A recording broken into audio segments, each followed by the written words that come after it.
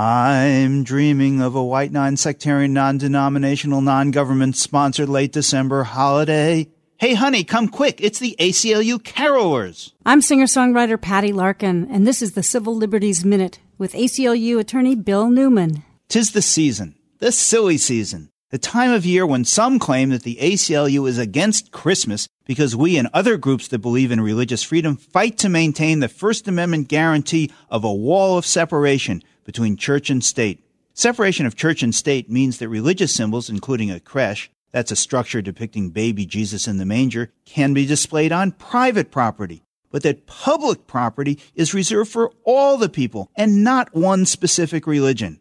It is the First Amendment's Establishment Clause that prohibits the government from endorsing, favoring, supporting, or trying to establish a national religion. The other half of the guarantee of religious freedom in America is the First Amendment's Free Exercise Clause. The Free Exercise Clause guarantees the right to observe and celebrate Christmas and freely exercise religious beliefs and to sing or not sing.